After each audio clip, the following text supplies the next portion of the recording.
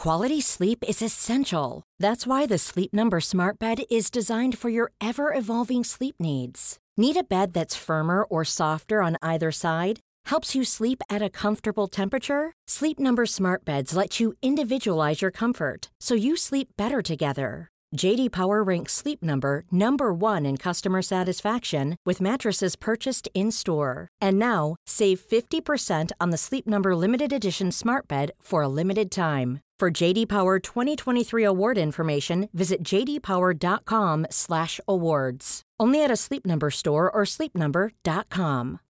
Life is full of what-ifs. Some awesome, like what if AI could fold your laundry?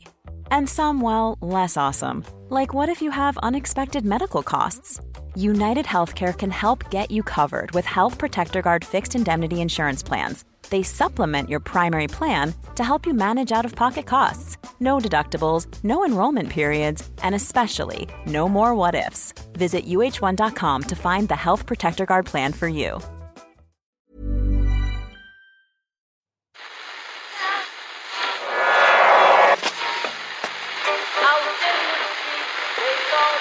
What is that? That's the second time it's gone off. They never go home, those boys.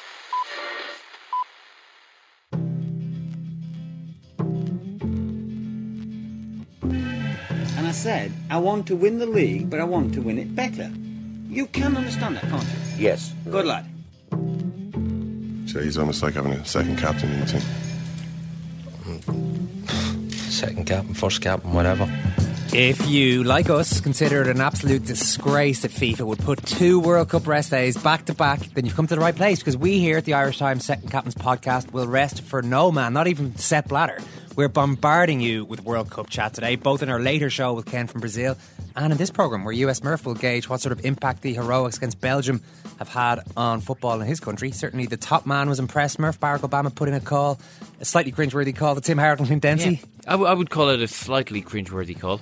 The amount of times Barack Obama said the word folks is surprisingly low on this particular occasion, so that's good. I think there was only one. Anytime you ever hear Barack Obama, all he's ever talking about is the folks, right, yeah. Which annoys the hell out of me. But it was. There wasn't much coming back his direction, I would say. No, he was talking a lot think about how great they were, and they were probably slightly nervous. Yeah. Thanks, big guy. Yeah. I would have said, why not throw in a question or two, Tim Howard, Clint Dempsey, and take some of the pressure off the big guy, because when you're on a call with someone.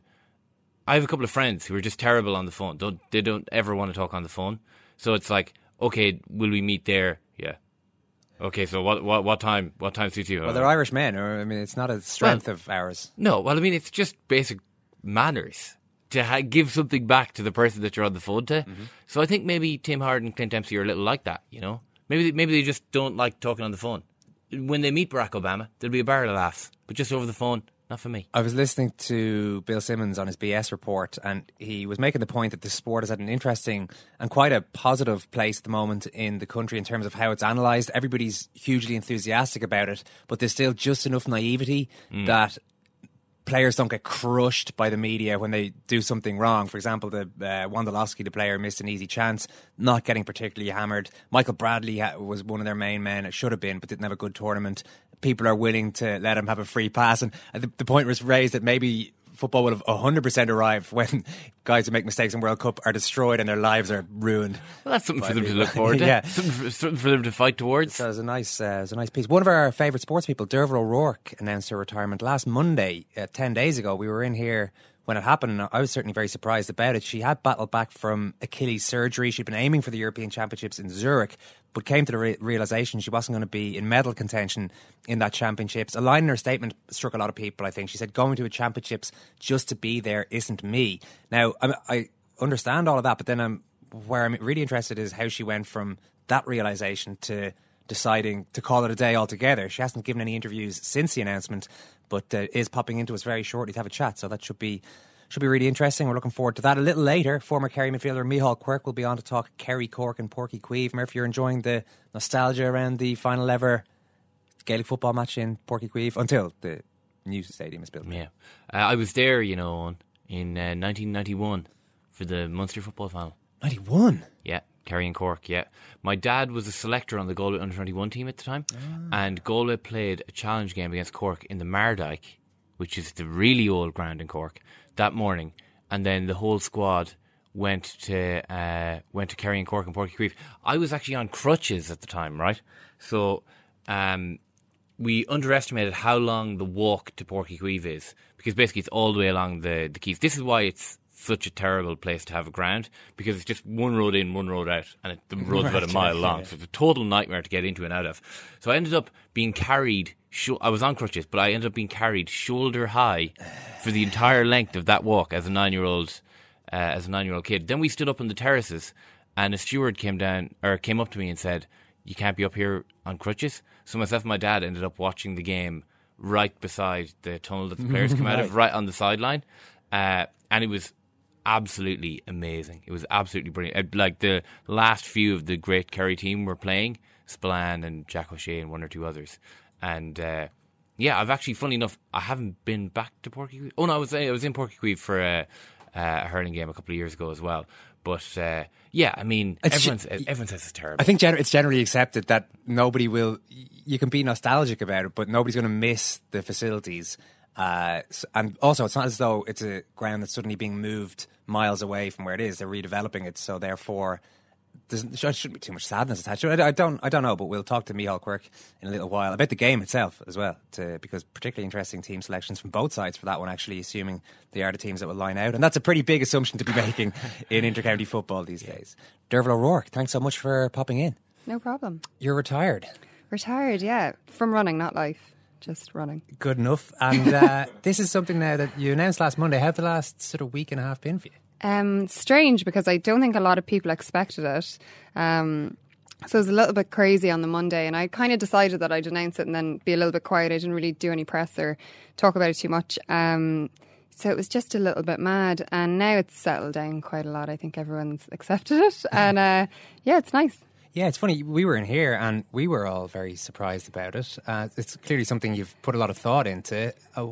How did the decision come about? Was there a particular moment? I've always thought about it since I was about 24. It's the type of sport that, like, everything about it is very changeable. Like, you could get injured, anything could happen, you could have to walk at any time. And so it's never been a thought that's been that far from my mind. I've always known. And I think I had this moment where so randomly on the nice road, we were coming back up from Cork, and I was talking about my training and how it was progressing. I was at some stage in May to my husband, and I was like, out of nowhere, I was like, God, there's no way I've hit the markers I need to hit to win European Outdoors.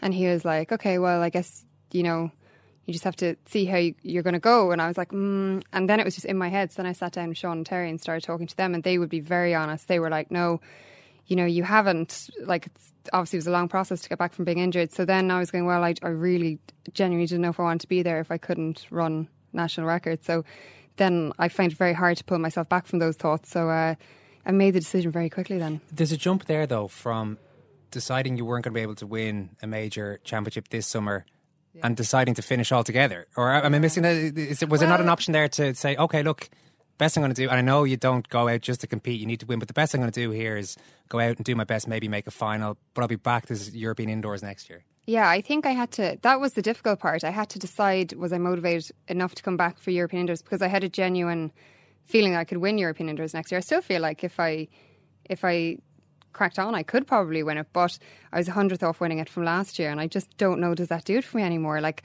the sacrifices and everything, they've never been a problem for me, and it got to the point where I had to sit down and be very practical and weigh everything up, and it just felt like that it just wasn't worth it. I just kind of got to the point where I was like, I just don't think it's all worth it to stay in it. And I didn't want to go to Rio, so I always had it in my mind that I would try not to race in 2015. I would try and walk away before that, because I think it would be very tempting for me to try and keep going for Rio then, because I think I would probably run the standard, and then how do I not go? And why did you decide that was never going to happen?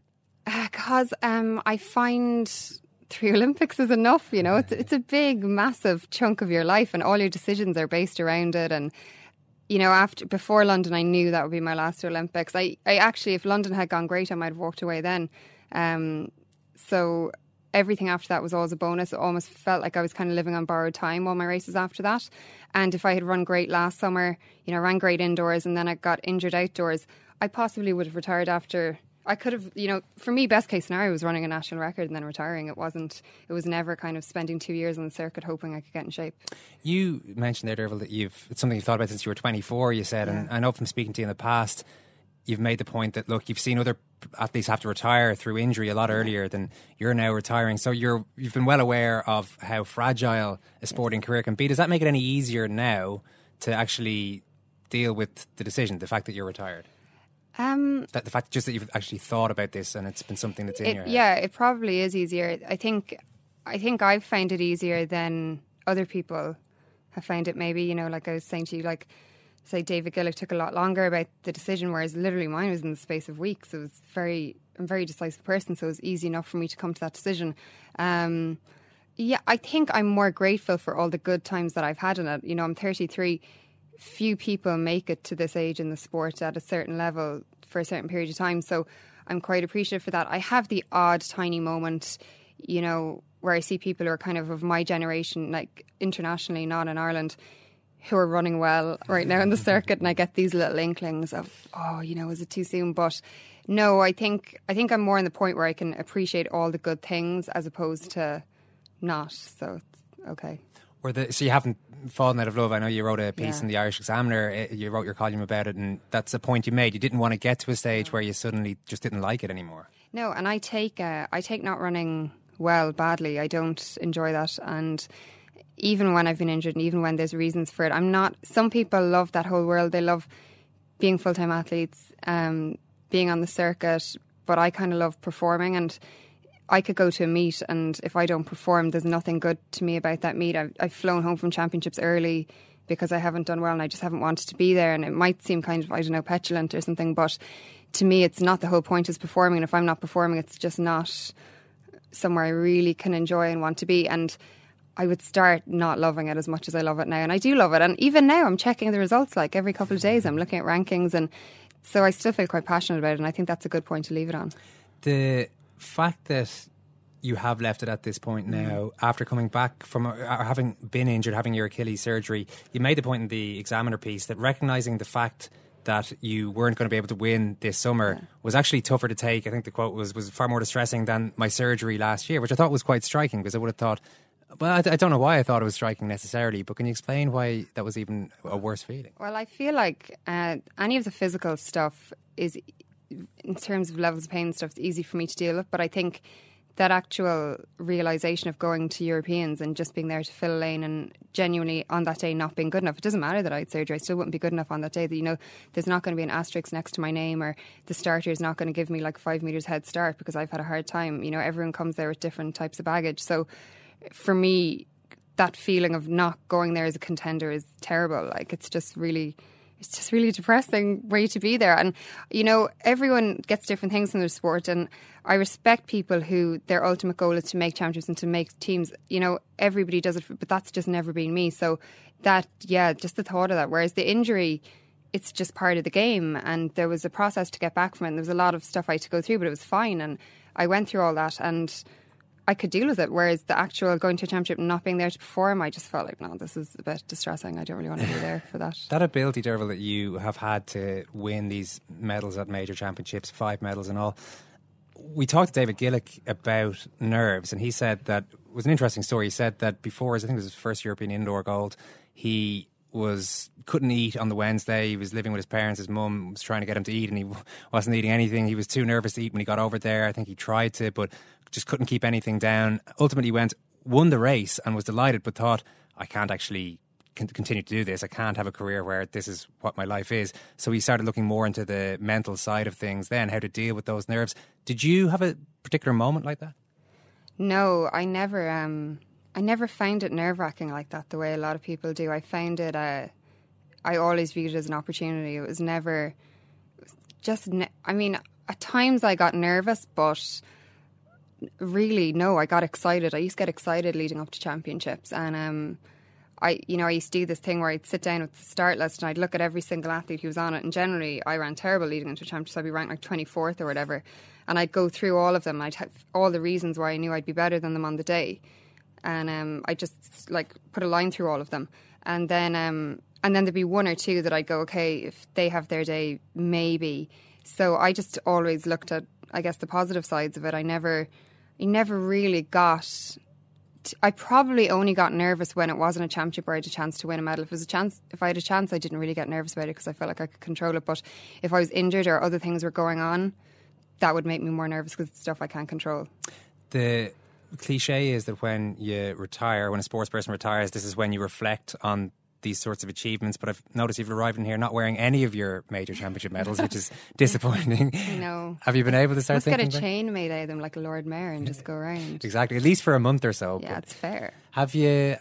Do you immediately when you retire? Do you think this is what I achieved, or do you reckon that would be more of a long term thing? It was funny when I was writing my piece or whatever about it, or when I was reading over the press statement.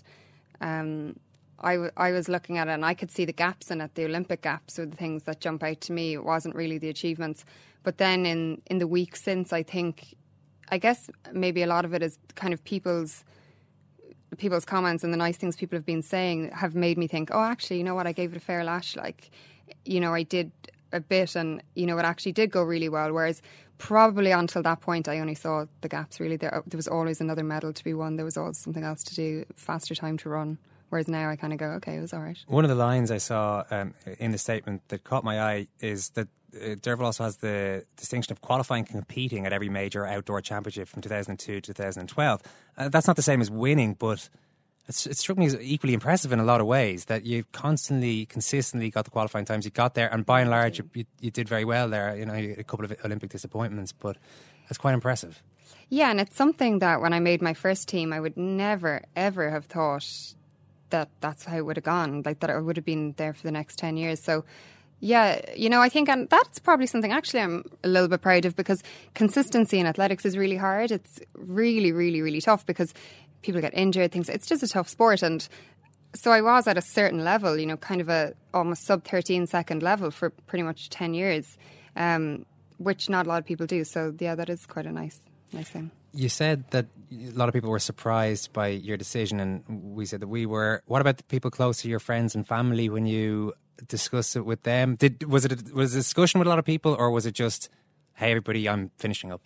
I didn't discuss it with very many people at all. Like, just the people that would be very close and know exactly what goes on in my athletics all the time, and everybody had a feeling that would be kind of close to me. But I had a very big conversation with Sean and Terry, and that was important to have. And they were probably the main people. And then it was just a matter of, okay, well, if I've made this decision, what am I going to do? And I could have dragged it on until September, December. That's what some people do.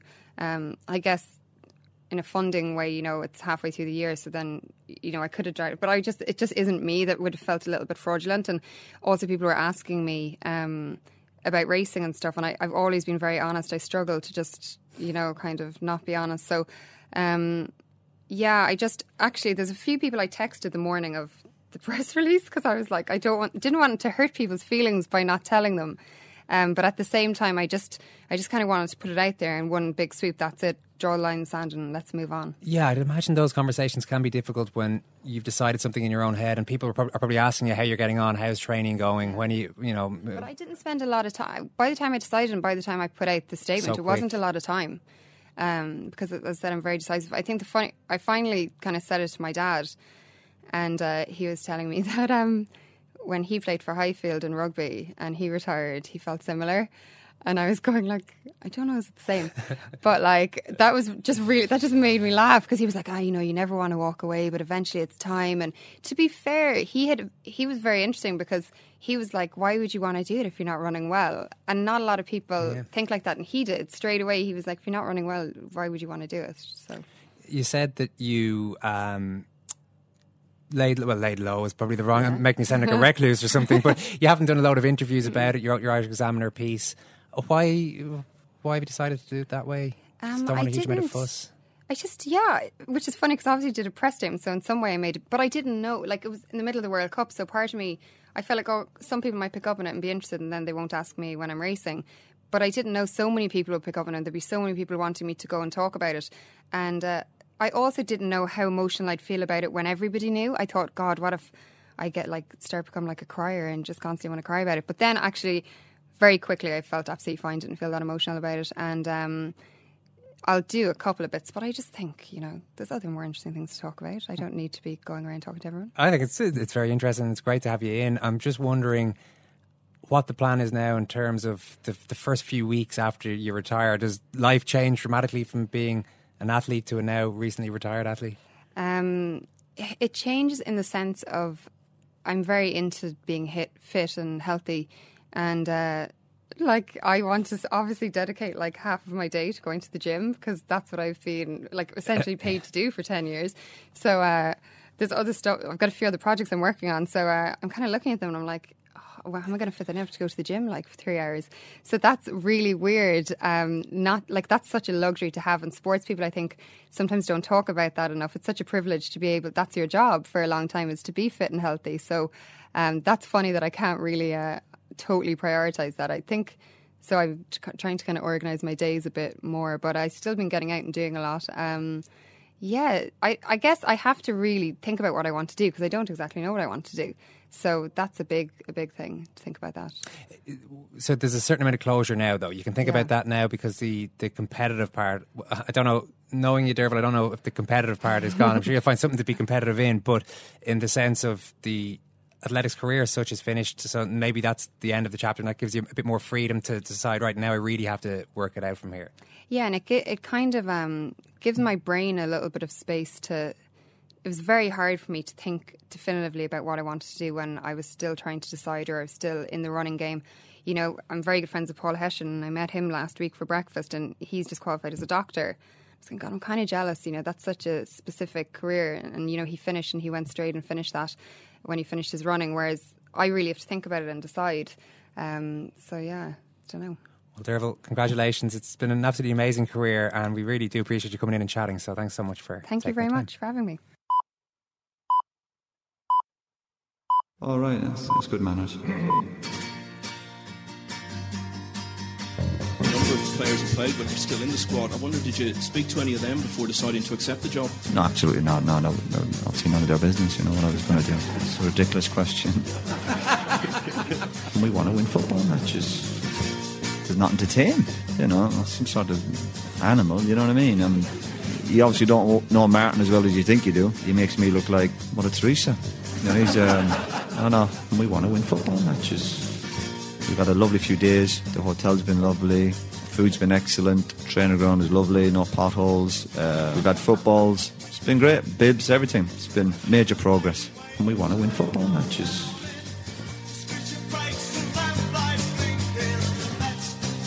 It was really great to have a chance to chat to Derval about all of that. It's amazing how quickly it all seemed to happen.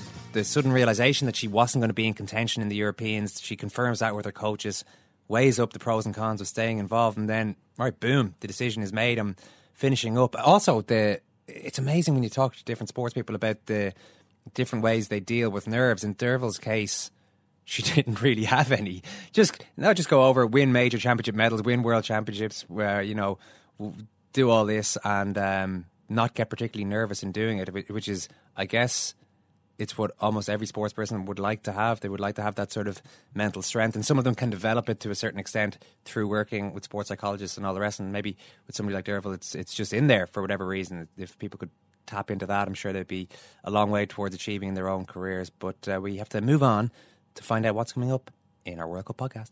Yeah, you can laugh. That was the World Cup.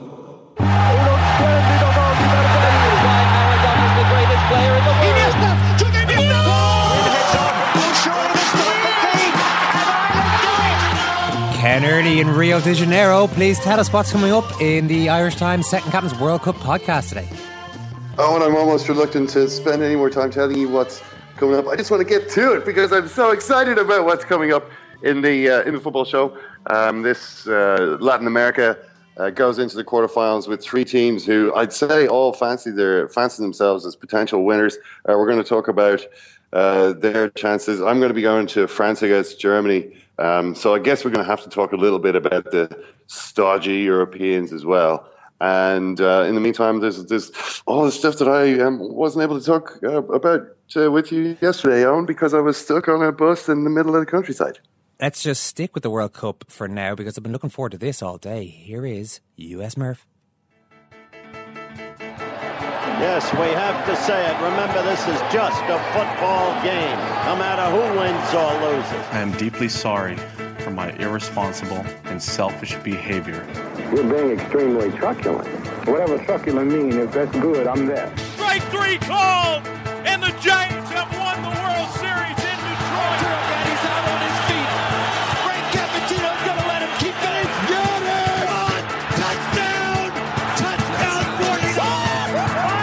5 seconds left in the game. Do you believe in miracles? Yes! Brian Murphy, how are you this week after the madness of the big game against Belgium? Man, am I allowed to be...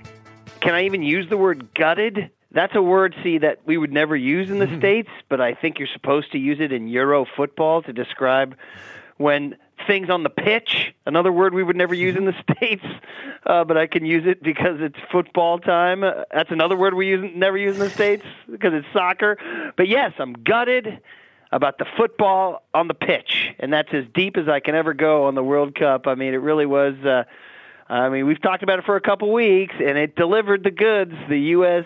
Performance was everything we thought it would be. Short on talent, short on ability to control the match, long on incredible heroism from our goalie, Tim Howard, and long on guts and heart and instinct and just ability to never give up, right down to the point where after Belgium should have scored about 11 goals, and then we had the chance to still win the game when the Bay Area's own, he's from Northern California, he was our darling, he was our sweetheart guy, Chris Wondolowski, a super sub who made the team as a bit of a long shot, as a striker, a poacher as they call him, missed his little 92nd minute chip shot. So everybody in the Bay Area in Northern California was so heartbroken for him because it was his only chance, and now he'll be known forever as the guy who missed it. And then even after Belgium scored twice in extra time, the U.S. scores to have it 2-1 with a 19-year-old kid from Germany, Julian Green. We got to love these. We have a ton of these German kids, sons of American servicemen. We love it. And then almost tie it up on that set piece they ran with Clint Dempsey at the end. So it was just, people were enthralled and excited, and now sifting through the wreckage of what does it mean, where do we go, and really just how far are we from ever really getting to that next stage.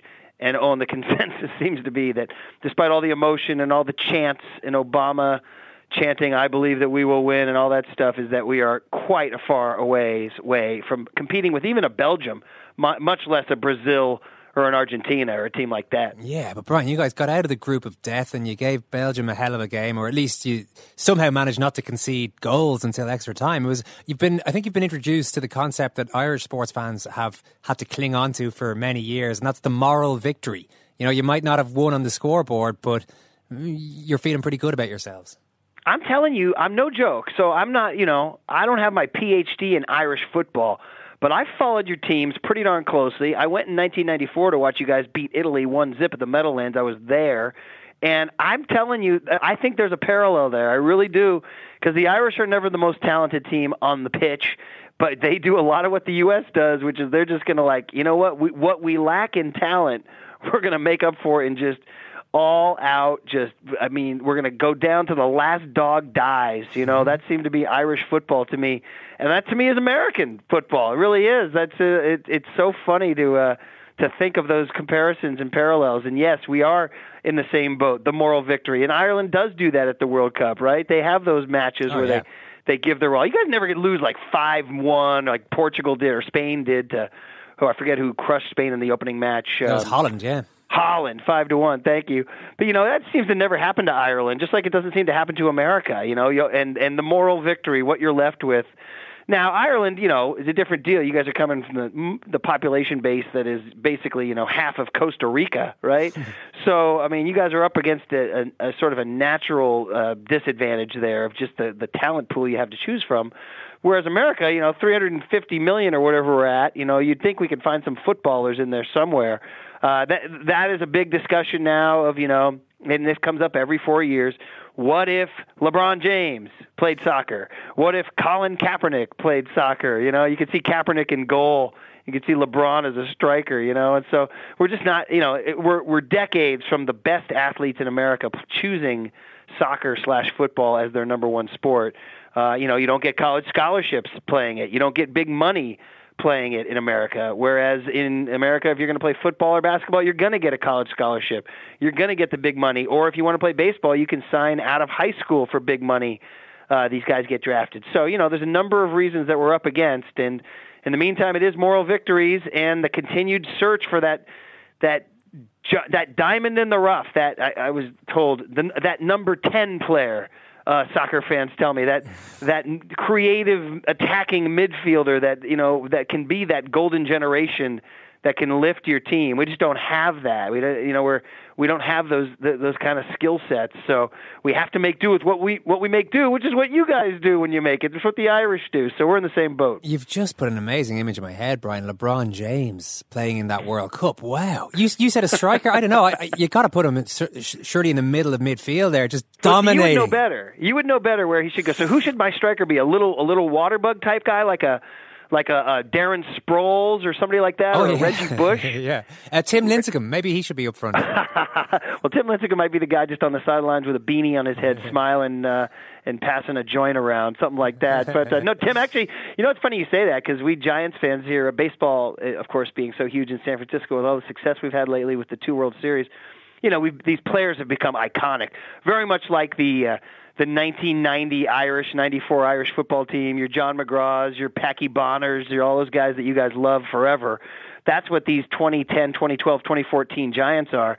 And so everything they do has a huge impact in the community. Mm-hmm. And Tim Lincecum, the hero of heroes who's thrown 2 no-hitters now, threw another no-hitter last week, and Hunter Pence, our very quirky but very effective and sort of charismatic right fielder, have become 2 of the leading U.S. men's national football team spokesmen.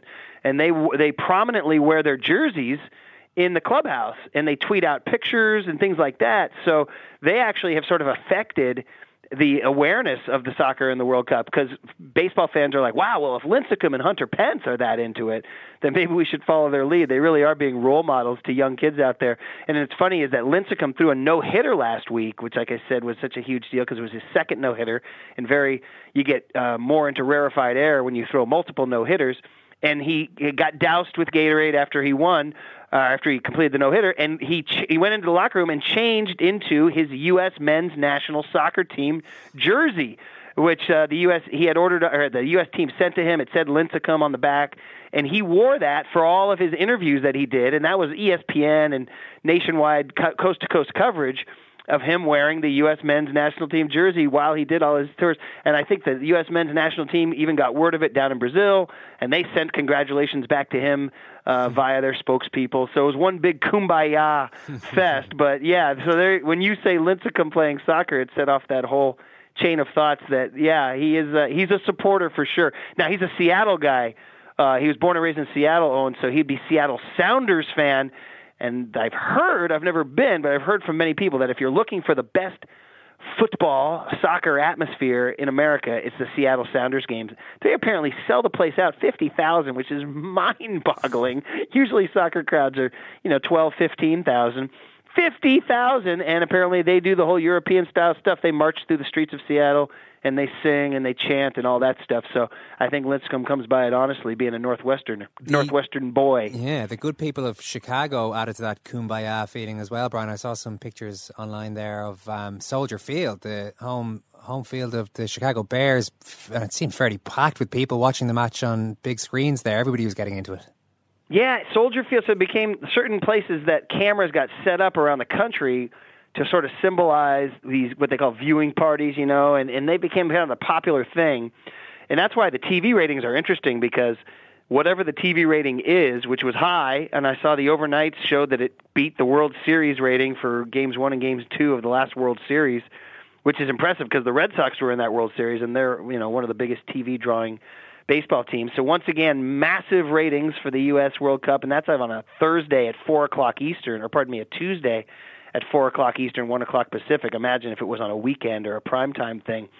So those numbers don't include those viewing parties. And you're right, there were tens of thousands of people at Soldier Field in Chicago, and that became one of the sort of the symbolic places where people gathered. Also, Kansas City, Missouri became this huge I mean, I know they have an MLS team, and I know they support them quite well, but they really became kind of the face of the U.S. fan base. They also were putting at least, 10,000 or more people in one spot watching it. So, you set up these cameras, and you set them up in New York, you set them up in Chicago, you set them up in Kansas City, and you get these images of these fans. And, I remember 4 years ago when Landon Donovan beat Algeria in the last minute, these viral videos start to go around, and people were stringing together these reactions from around the country.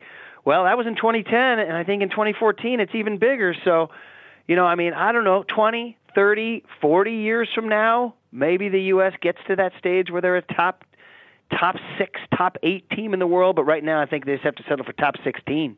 By the way, I don't know if we asked you about your experience broadcasting from the pub. You were going to do that for the Portugal game. You sounded like you were a little bit terrified of what the football fans would be like at that hour of the morning in the boozer.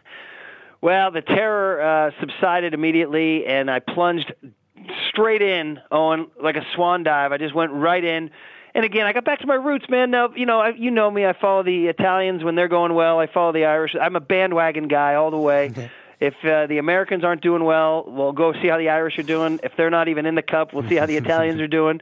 So I've done many of these pub sits before, and it's fun as heck. Now, I always rely on people who are smarter than me around me.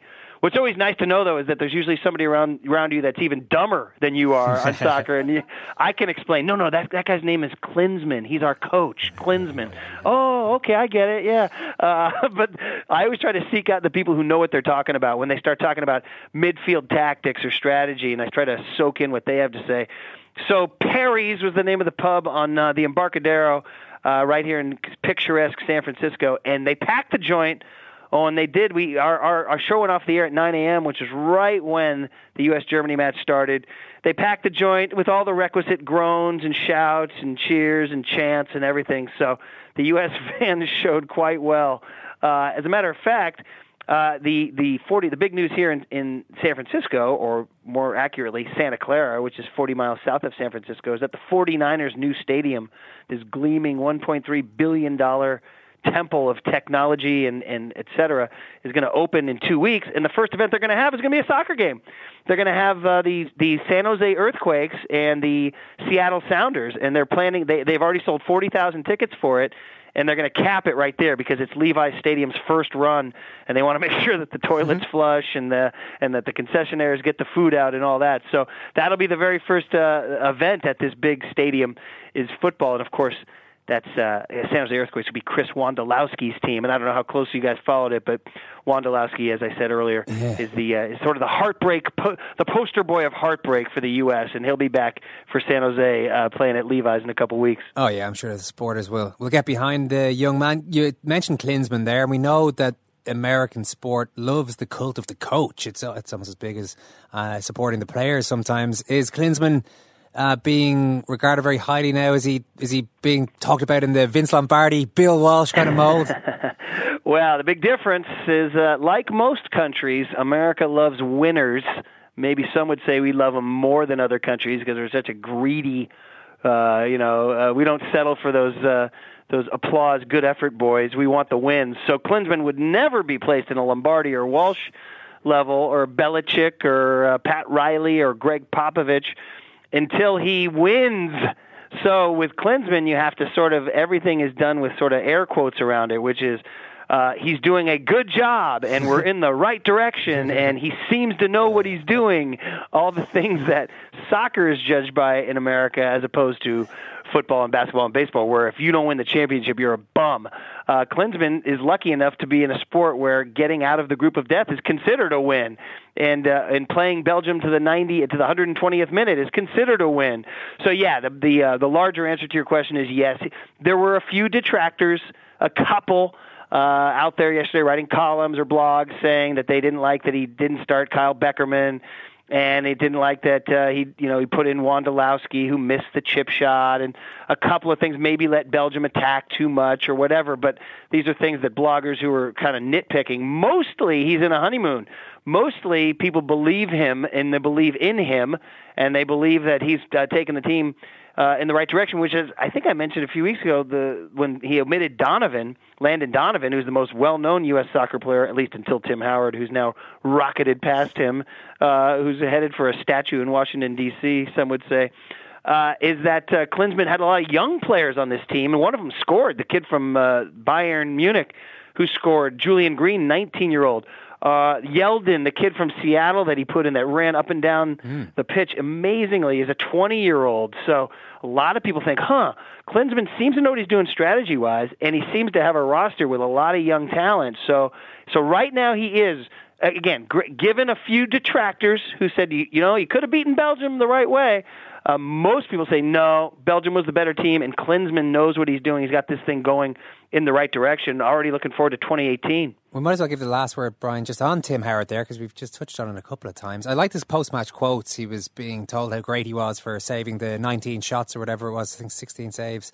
And he said, look, I signed up to put my head in the way of the ball, and that's what I did, so let's not talk about me, which is exactly what you really, I suppose, you want from... Unless you're Cristiano Ronaldo or somebody, you're probably going to speak like that. Howard's quite a popular guy in football in England. I think he had a tough time in Man United, but he rebuilt his career, and I think people are quite fond of him. But talk about going from somebody not very well known in the United States, I would say, in a broader sense, to breaking the internet almost last night, a couple of nights ago. Yeah. Have you seen some of the funny I've seen memes some of the that are memes, around? yeah. It's got him with those gigantic, oversized hands, A lot of people were tweeting out, I tried to follow Tim Howard on Twitter, but he blocked me. Ha ha, So, instant celebrity. Certainly when they come back and go to the White House, he'll be the guy that Obama will focus on in his comments. Certainly when he comes back to the States, and I believe the team is headed back tonight, I'm sure he's going to do the circuit. Jimmy Fallon, David Letterman, even one more year of Letterman before he retires. Jimmy Kimmel has risen up as a late-night guy, too, so he'll do Fallon, Kimmel, and Letterman, I'm certain. I heard him this morning on ESPN when I was driving in, and he not only was he a fantastic player on his performance against Belgium, but he, as you mentioned, his post-round comments and his charisma and character seem to be extremely likable. You tell me, does it seems like goalkeepers in general seem to be like that? Because I do follow the Italy and Ireland pattern of Packie Bonner. Wasn't he extremely well regarded? And then I'll throw a Gigi Buffon at you from Italy, who's also extremely well regarded, right? So they tend to be Captain Timber, right? Don't they? They tend to, but the problem when you're a goalkeeper is you're only one small mistake away from oblivion, really. Packie Bonner was the hero in 1990, but then in 94 he let in a complete, just made a total mess of a very easy shot against Holland, and we end up losing that game. It's a difficult position in that a striker misses, and usually they get a certain amount of slack unless it's really a really clear opportunity, whereas a goalkeeper makes a mistake and it's a goal.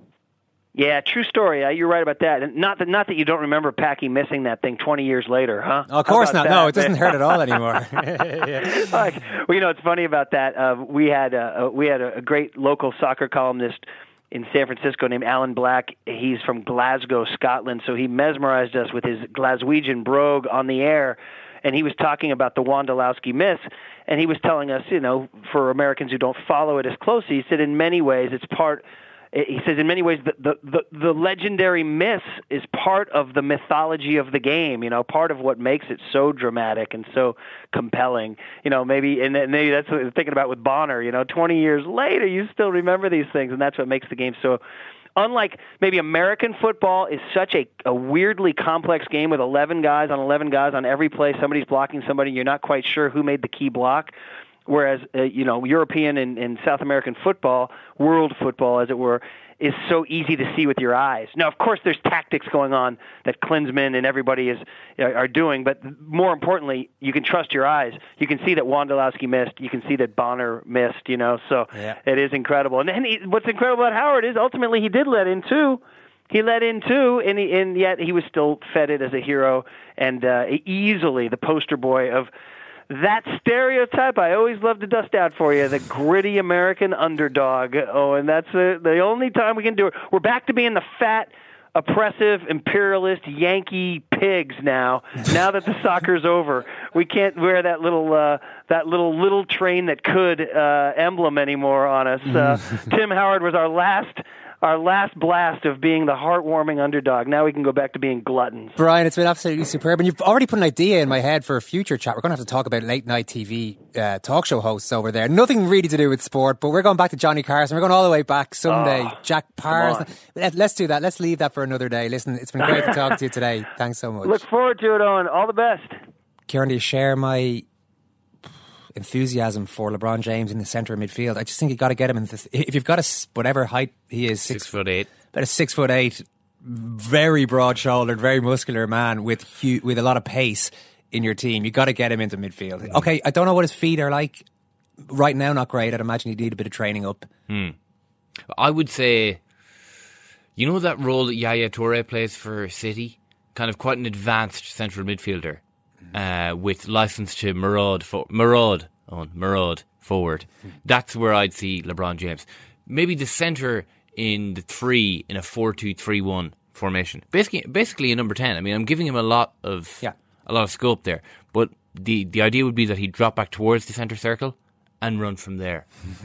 Dave Hannigan wrote his first America at Large column in the Irish Times today, and just in terms of the context was how American football, how soccer, football in America will be built on from here. The point he raises, I hadn't realised it was anything like to this extent, how much financial pressure there is on parents trying to get their kids to play football in America. It's huge. Apparently, Clint Dempsey and one of the other players, I can't remember which of the other players, I haven't got the name right in front of me here, but a couple of them were priced out of it essentially when they were younger. They came from less affluent families, and it was only through the generosity of teammates, parents who were willing to pay a little bit because they obviously saw these guys were talented. That actually got them through the initial stage. It's hugely expensive to get involved in.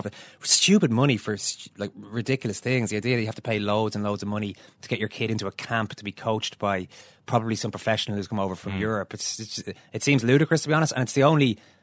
this is the whole point about football as a sport is it's not expensive, relatively not expensive. You just need a ball. Yeah, and somehow they're managing to make it to draw the magic out of it over there. So maybe they'll have to sort that side of it out over the next number of years. But we are joined now by former Kerry midfielder Micheál Quirke to talk about the Munster football final. I'm really looking forward to this one, Micheál. Interesting teams named by Cork and Kerry. It's the last one ever at we'll now call it the old Porky Queeve. Are you buying into the nostalgia?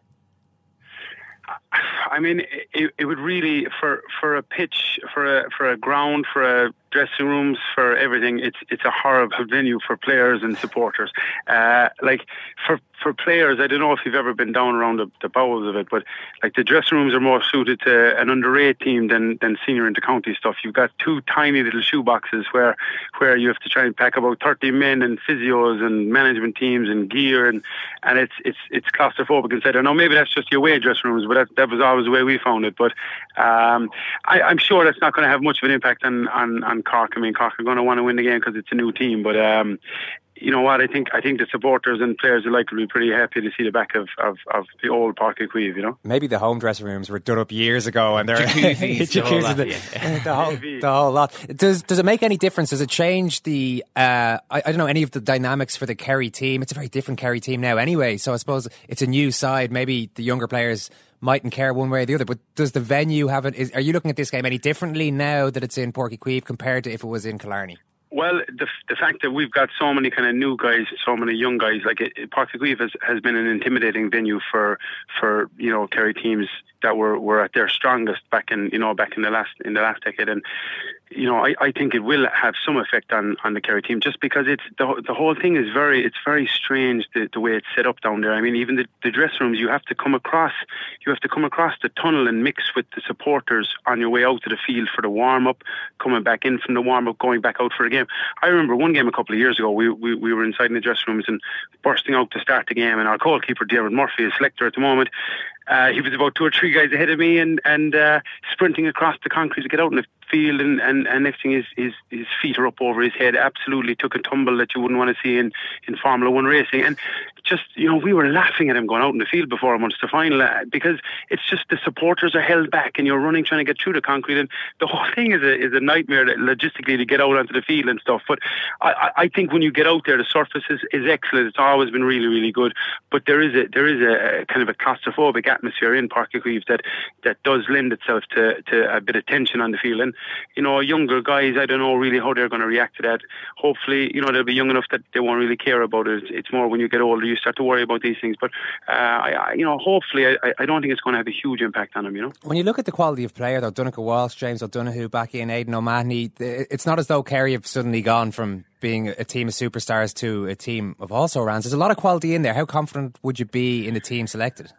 Yeah, the team kind of caught us by surprise a little bit down here because we weren't, as it's the training sessions we're locked out of the training sessions, so we can't get a feel of how guys are going or whatever. So the team kind of probably took guys from, by surprise a little bit.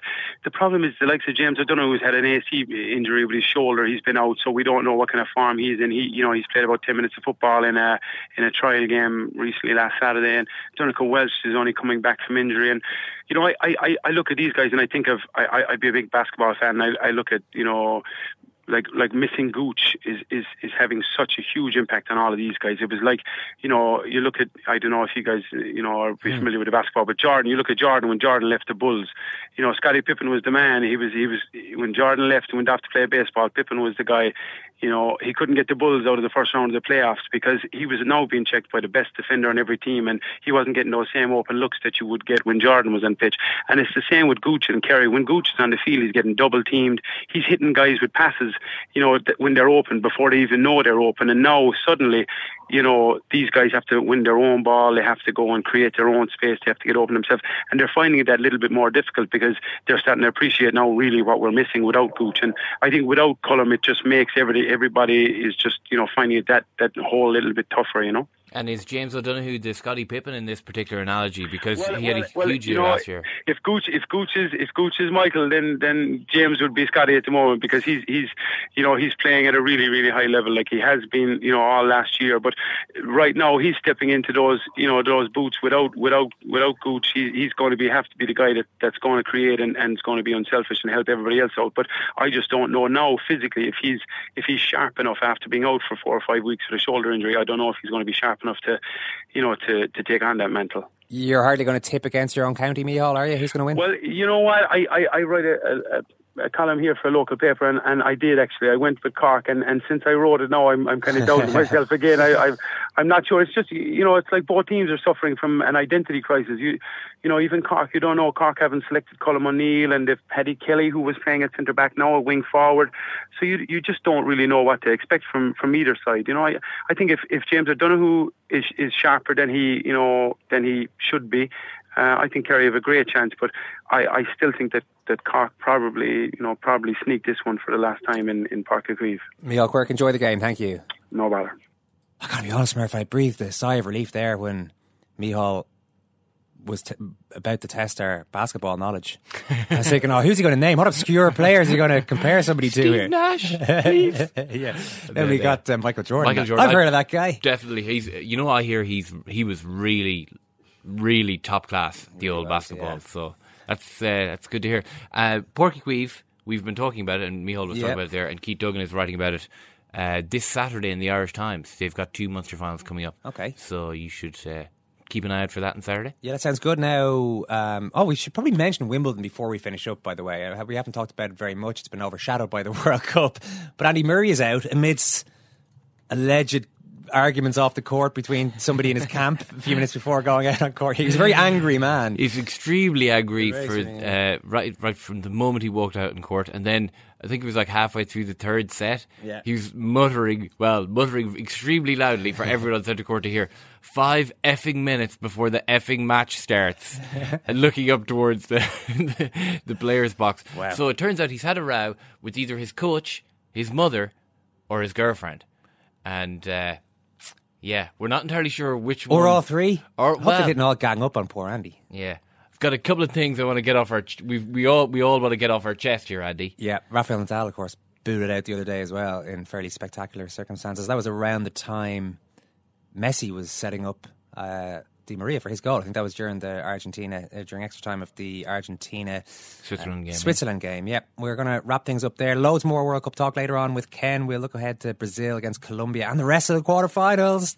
They're all on tomorrow. Pretty it's exciting. Amazing. You can email us secondcaptains@irishtimes.com if you've anything to say. I'm sure Murph will put another P. Bezzo out next week. Oh yeah. You can follow us on Twitter @SecondCaptains. You can Facebook check us out on facebook.com/SecondCaptains. In the meantime, thanks very much for listening to this show, and we'll chat to you later on.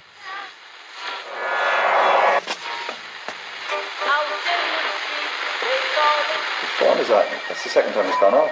They never go home, those boys.